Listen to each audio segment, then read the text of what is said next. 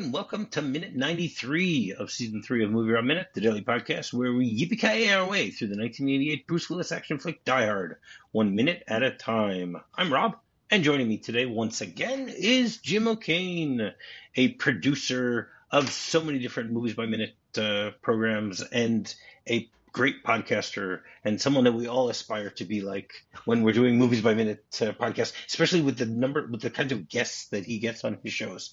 So welcome to the show, Jim. Oh, well, thank you very much for that introduction. I don't know if I deserve it, but I get this gets to be habit forming, doesn't it, Rob? I mean, when you start making one, it's like you keep thinking of new movies that you want to do, and so there's too many of them. That's the problem. Yeah, and it's not enough hours in a day. But yes. We still managed to squeeze them in and get some epissodes recorded so that people can listen. For sure. And, so minute 93 begins with Hans looking at John devilishly and ends with Hans concealing some evidence. So yesterday we ended things with John and Hans having a little bit of a conversation. Hans tries to lure John into a trap. John doesn't fall for it, whether on purpose or not. Doesn't happen. And today's episode, we get just a few seconds.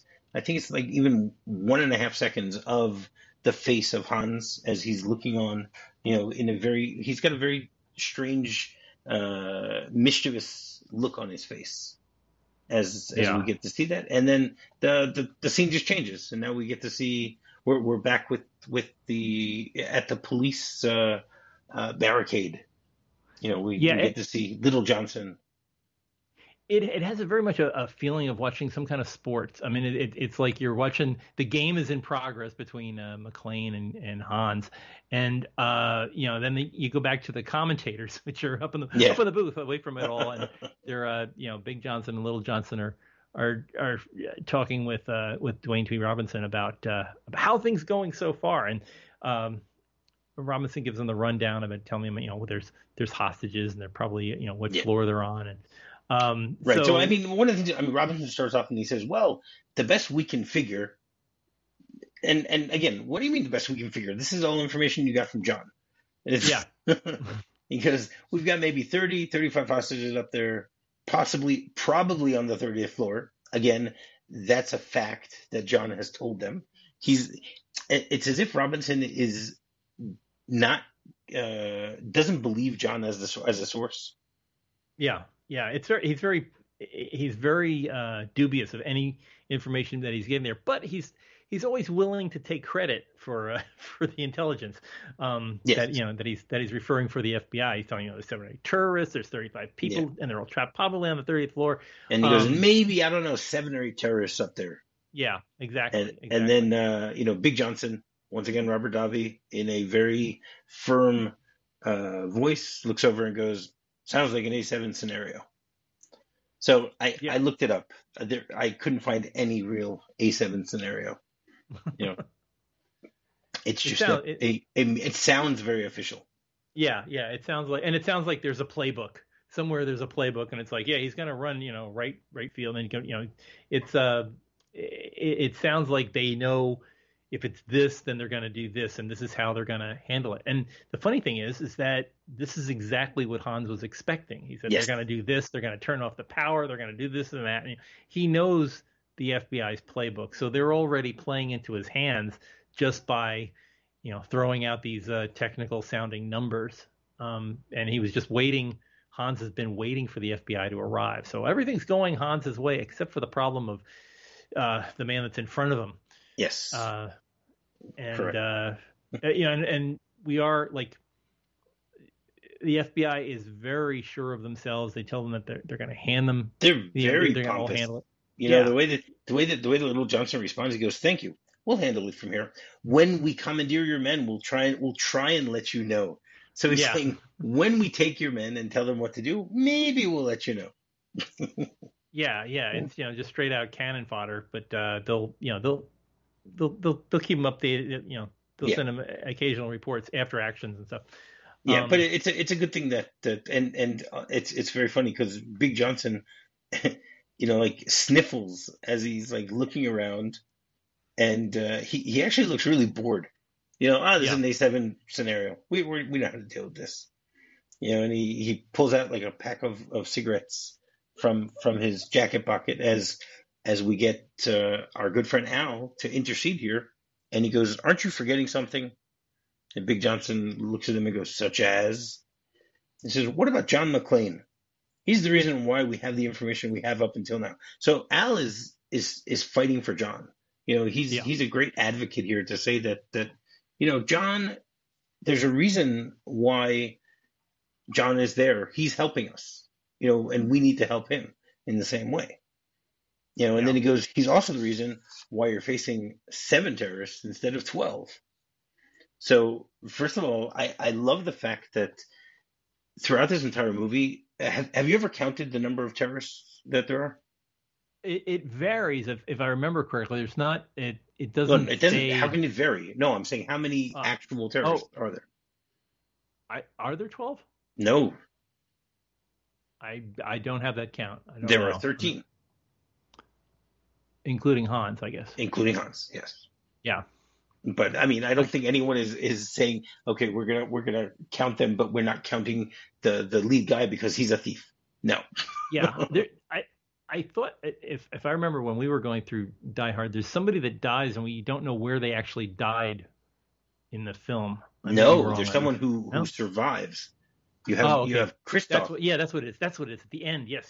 You have Christoph who gets belted in the face, and that's it. Yeah. And then and then the Barabons go flying all over the floor. Right. That's what it was. So he's the 13th guy. So I mean, I remember back in the 80s, I had a poster on my wall of this movie, and on the poster it says 12 terrorists take over Nakatomi Plaza, and I'm thinking to myself, and I knew the movie well enough at the time, and I'm like, even on the poster they're getting it wrong. Yeah. It's 13, not 12. Don't you know how to count?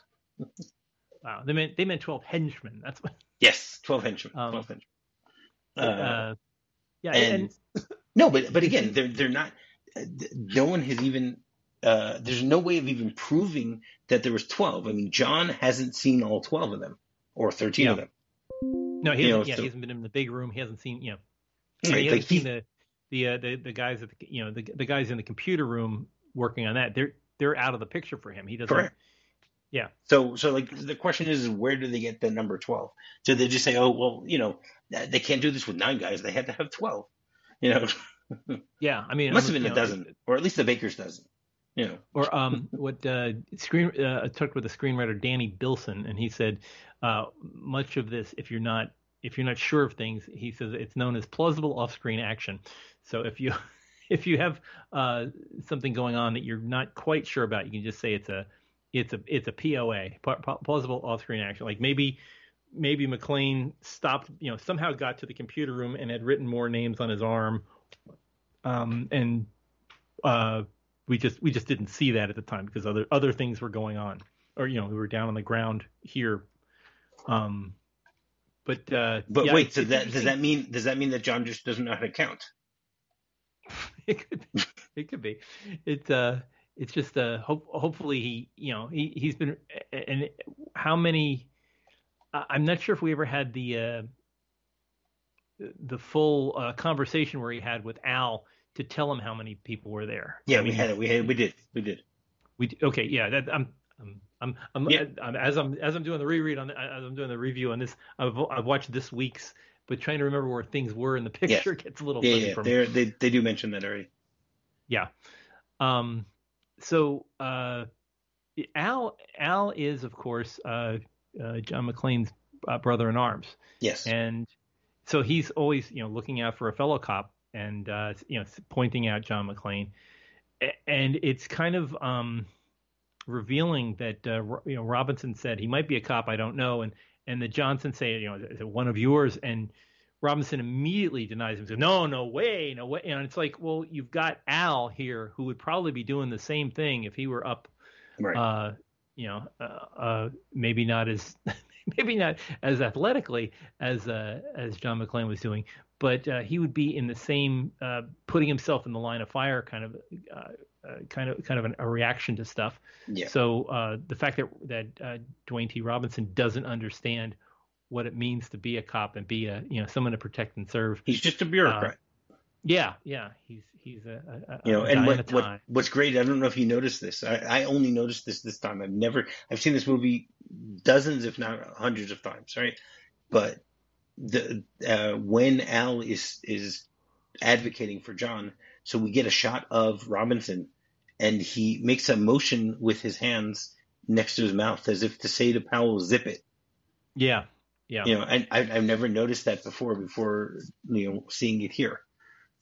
And then we have the conversation with the Johnsons, and that's when Little Johnson says, "He's inside. Who is he?" And then Robinson goes, "Well, he might be a cop. He might be a cop." Again, he doesn't have a second source. He's got the just the fact that Ellis has said he's a cop. That's it. Nothing else. Yeah. I don't know. We're checking on it. And then Big Johnson says, "One of yours? No way." Now, first of all, I love how the Johnsons they're a great tag team. Yeah. They let these conversations go, and each time a different one of them is responding. Yeah, it's just and it seems like just to pass the time. They're not really care about the information that they're being fed, or like the little things that they don't know. It's amazing what they don't know. They don't know who McClane is. That right. The FBI wouldn't be able to figure this out in a moment as whether he was a cop. Of course, the other thing that we have to think about they didn't have the internet.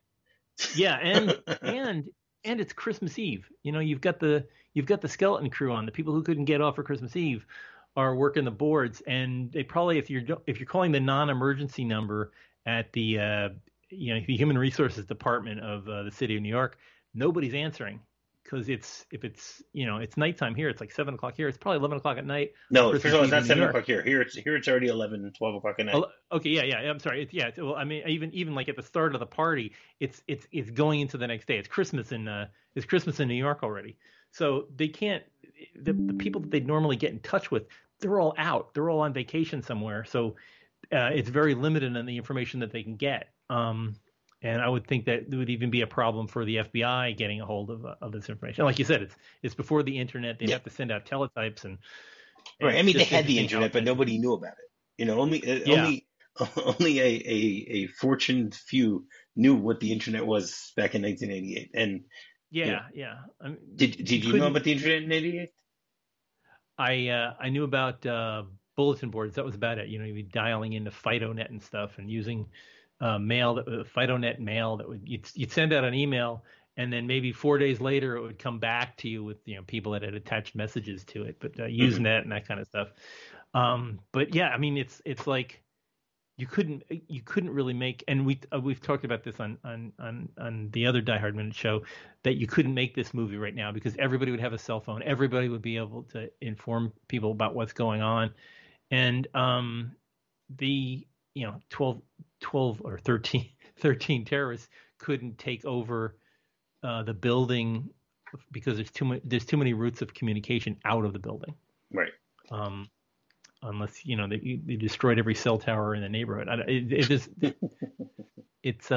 I'm sure they would have. I mean, the way you'd rewrite it is that there'd be some kind of a jamming box that would jam all the cell phones. Right. Exactly. But this is one of those movies. And actually, I'm an advocate of most movies that you don't need to remake them. If they're done right the first time, then there's not much you can try and change. Wow. So I mean, I heard when I was doing Planes, Trains, Automobiles. So there were rumors that Will Smith and I think Martin Lawrence were making a Planes, Trains, Automobiles remake, and that is another idea that I said to myself, how could you do that today? Because again, if you had a cell phone, that solves all of your problems. Everything. Yeah. Every miscommunication. I mean, if you rely on miscommunication as a thing, this is it's. I mean, I guess everything that is done like that now would be a period piece. Yes. In the future, in the past. Different world. Yeah. I mean, that's like even gosh, when they made Hunt for Red October, the Soviet Union had disappeared, and they still had this great property that they had to do. So they had to, they had to preface the movie with, by the way, this is before, before the fall of the Soviet Union. Yeah, I actually just saw it last week. I watched it again last week. I love that movie. It's a great movie. It's a great film. Yeah, and nobody's done a minute of that yet. So it's it would be There's very a reason worthwhile. For it. That movie has too many quiet moments. Let's put it that way. There's little islands of action followed by a lot of nothing. Right. It has to be. If anyone does it, it has to be someone who really knows a lot about sonar and and the Bering Sea. The different routes along the Bering Sea. Being able to talk about that, get a couple of submariners on there. There were twins. That definitely a 5 minutes at a time. I don't think you could do it a minute at a time, but I think you could do it in 5-minute chunks. Right. Okay. Fair. But someday we'll see. Add that to your list, Jim. There you go. Yeah. Just try and get Alec Baldwin on the show. Oh, he's probably looking for work these days, so maybe. Yeah, he might have some free time. We'll see.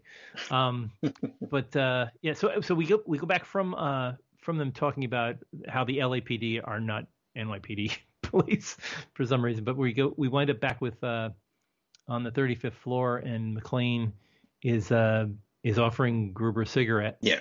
Which is another thing that you don't do in modern movies. Cigarettes are kind of taboo, verboten. Yeah. And how many? Okay, he shows him the pack, and there are 2 cigarettes in there. How many? Do you know how many cigarettes are in a pack? Are there 20? Yes, I think there are 20. Yeah. So it means that between John and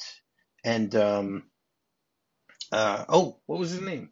Tony. Tony. There you go. Yeah. I blanked on that for a second. So between John and Tony, they've smoked 18 cigarettes. Wow. Well, it's been a hectic day. Yes. You got to relax. Yes.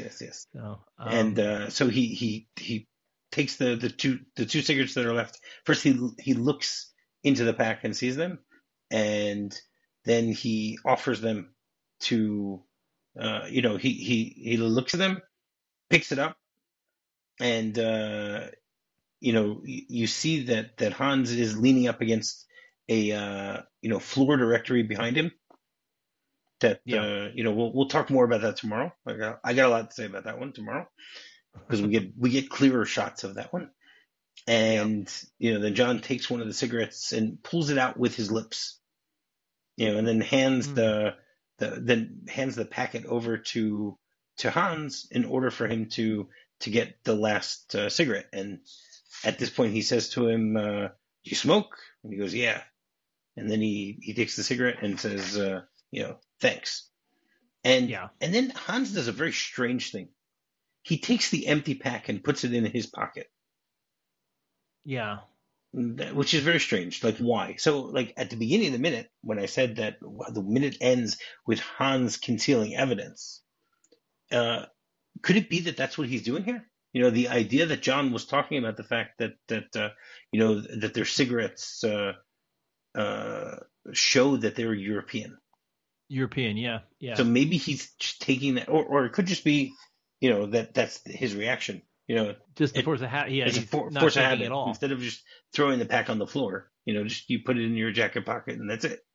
Yeah, or I'm just thinking that putting it in his jacket pocket to find out whether his walkie-talkie, which he might need later, is still available and not, is in the pocket where he's putting the thing, just to be ready in the future if he needed a call for help. Oh, that's interesting. I never thought about that. That's a good point. It's although if he had thought about that he could have used that same pocket to have put the pistol in instead of leaving it on a shelf. So yeah, I don't know. It's equal parts brilliant and kind of dumb. But yeah, it's an intriguing one. And I was trying to find any cigarette. I was looking for European cigarettes with a sky blue pack, and I've never been able to find one.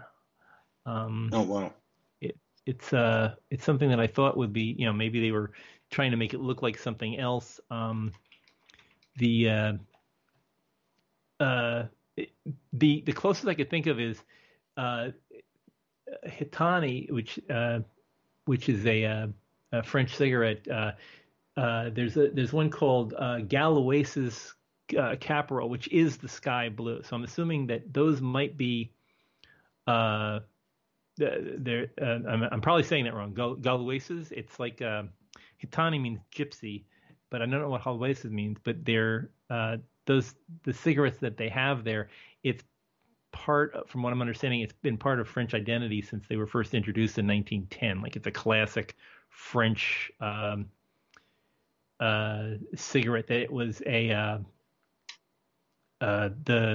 Hitani was kind of a woman's cigarette, while the Galoises was a kind of like the Marlboro. It was like a cowboy thing. Galois is like a French Viking, and there's the image on the front of it is a Viking helmet. So that's the only sky blue one I could figure, and I don't know if that was still popular. They were out in 1910, but it may be that it continued into the 80s. I know the weird thing with Hitani cigarettes is when you smoke them, the smoke isn't gray; it's kind of black. It looks like exhaust fumes. It's very, very rough. I don't smoke. I didn't smoke, but from what I understand, it's a pretty rough go if you're smoking them. Yeah, I couldn't tell you that one. It's interesting to see. Yeah, I don't know enough about French cigarettes. I worked at Airbus for a while, but all the Airbus people smoked American cigarettes. It's a certain look. I mean, it's the kind of thing that you'd see Jean-Paul Belmondo, chuffing away in a 1960 film.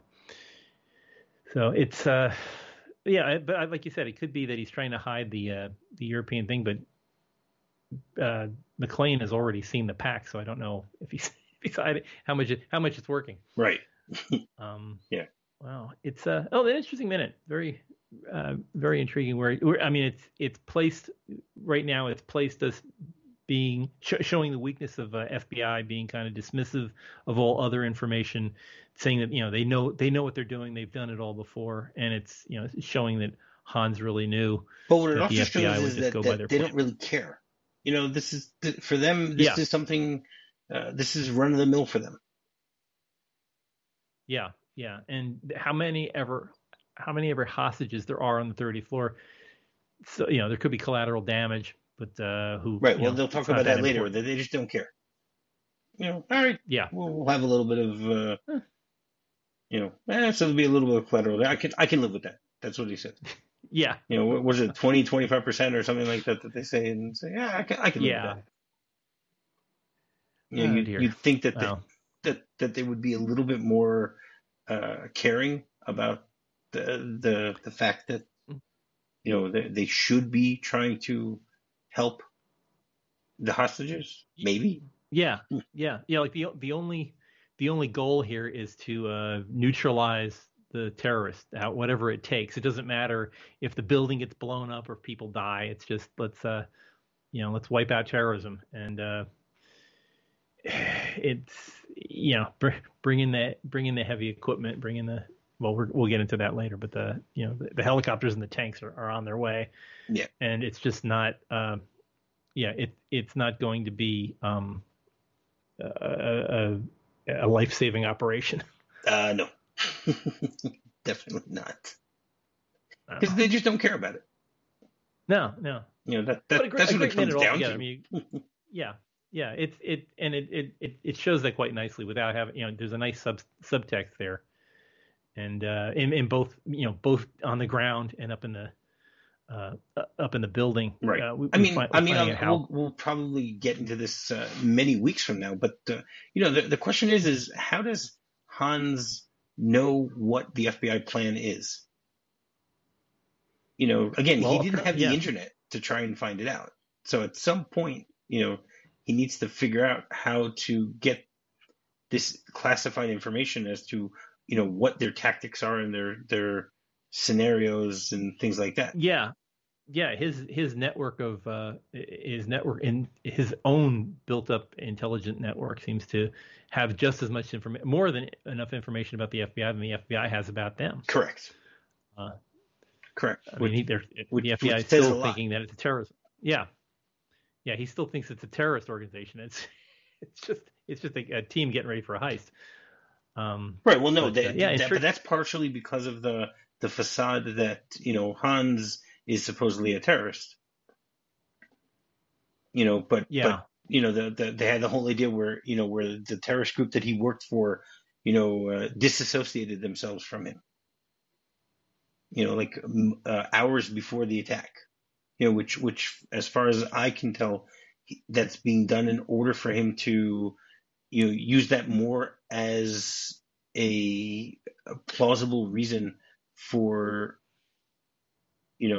for them knowing that, okay, Hans is the guy who's dealing with this, and now he's dead and nobody cares. No, you can't look for him. Yeah.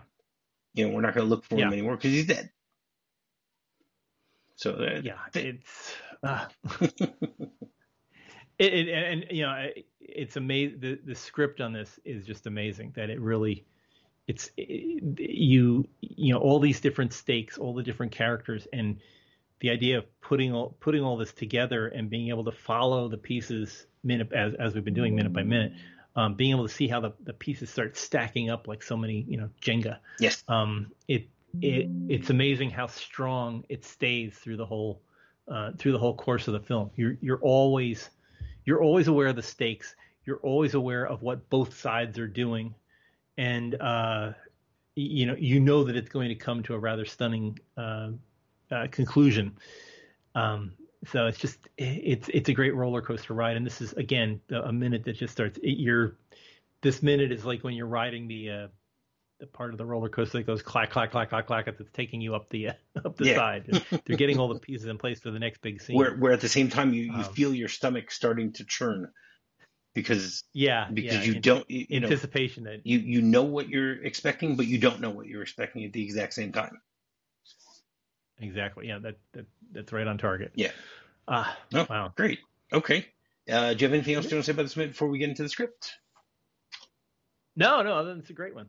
Go ahead and we'll find out the words that started it all. Right. So the script, the conversation between Robinson and the Johnsons pretty much stays the same. Powell has a few things that he says differently. He goes, he says John McClane, he's the man who gave us all the information, as opposed to the way that they stated here is he's the reason why we have the information. Again, it probably is just the way that Reginald VelJohnson remembered it when they were filming.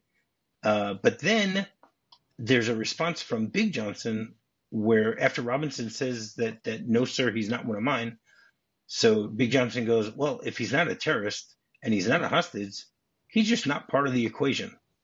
And then the two of them start walking away. And then Powell says, that's the same goddamn thing the terrorist said. And then Little Johnson turns around and is interested and goes, really? And then he turns to Big Johnson and goes, that's one good thing. Sounds like we're dealing with pros. And then they walk out of there. I mean, again, I'm glad they cut it out. I don't think it really adds anything to it, but it's just funny reading those extra lines. And then when John and Hans are back together, there's a little difference there also. It says McClane and Hans walk together. Hans is still a nervous wreck. Hans, there was a party, celebration. All of a sudden they were there, shooting, threatening us. McClane looks at this poor civilian on the edge of going to pieces. He puts his hand on his shoulder. Relax, man. You smoke? Hans nods, still frightened. McClane takes out his spoils of war, the Marlboros, which again are not European. Two left, he sighs. Takes one, offers the other with an expression like a little boy forced to share a cookie. McClane takes out a lighter, does his, and Hans nods, grateful, then peers at McClane. So it's interesting. I love in all scripts the descriptive nature of them. The way that they're able to really describe everything that's going on. Things that you normally don't think about. Yeah. Yeah, and you can hear what the screenwriter had in their mind when they were writing it. Yeah. Versus what the director saw as he was trying to present it. Correct. and watching things going from page to screen is always a fascinating process. Yeah. But I think it's pretty true to everything.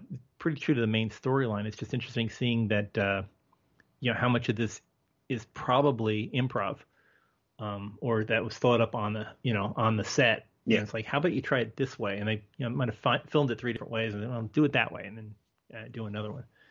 But it all just feels, again, these scenes, even though it's cartoonish with the FBI guys, it still feels more organic than what's coming off the page. Yeah, for sure. That works much better. Yeah. All right. So every Wednesday we have a segment called Hans Hunte, where my guests will give their top 5 Alan Rickman films. So what have you got for us?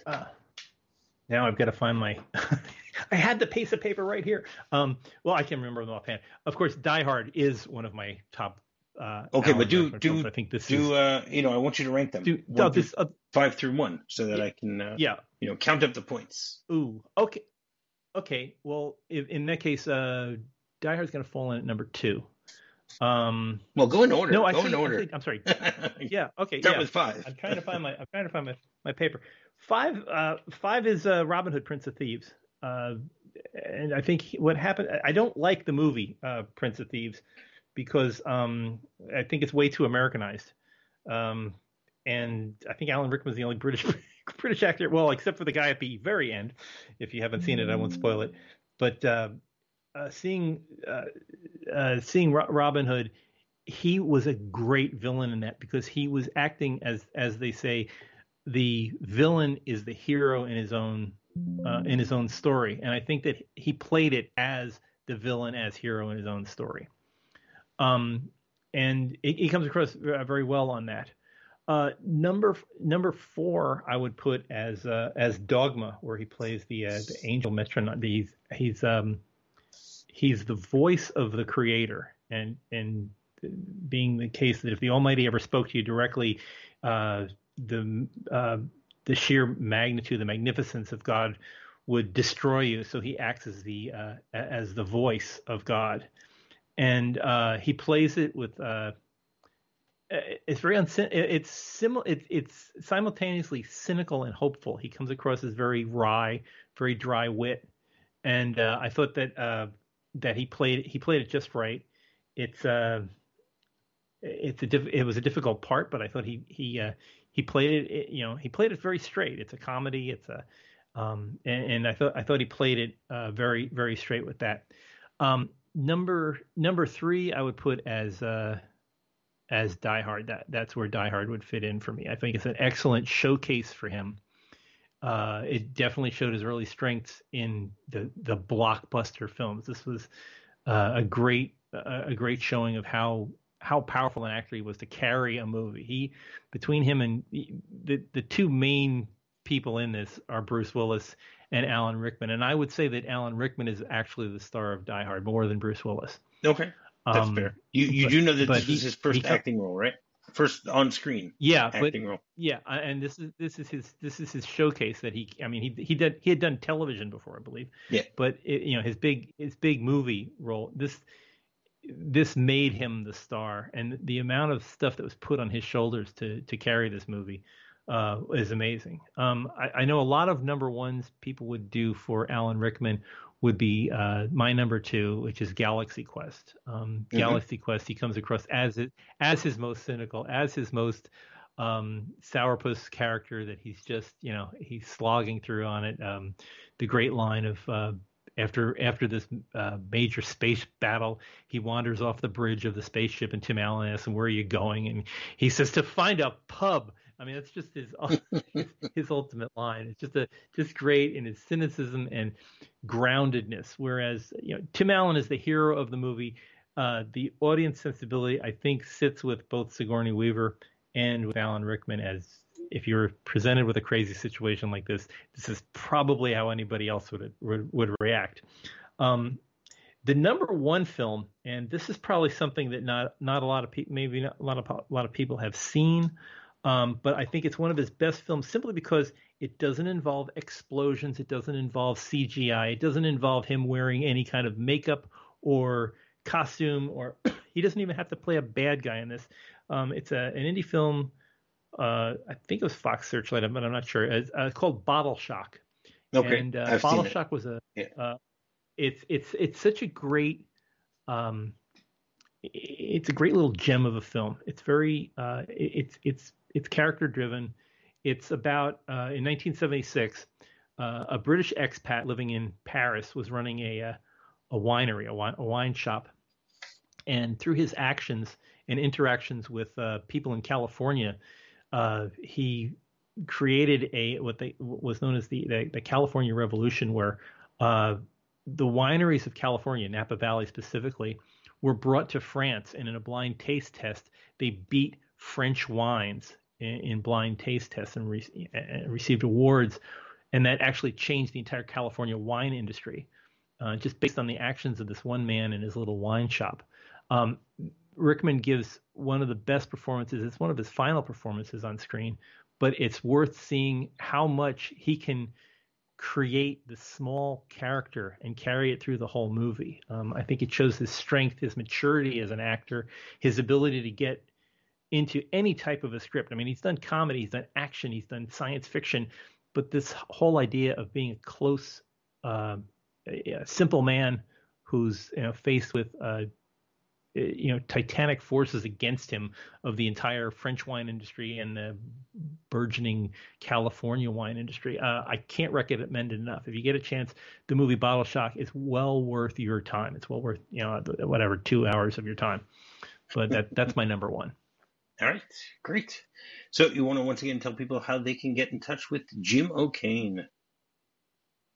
I've got all of my podcasts are available at a site that I like to call, and it happens to be named JimOkane.com. It's JimOkane.com. You can follow all my podcasts, all my websites, all the video stuff I've done in the past, and the audio stuff. You can just basically swim in my podcast history out there. But JimOkane.com is probably the easiest place to find all of my stuff.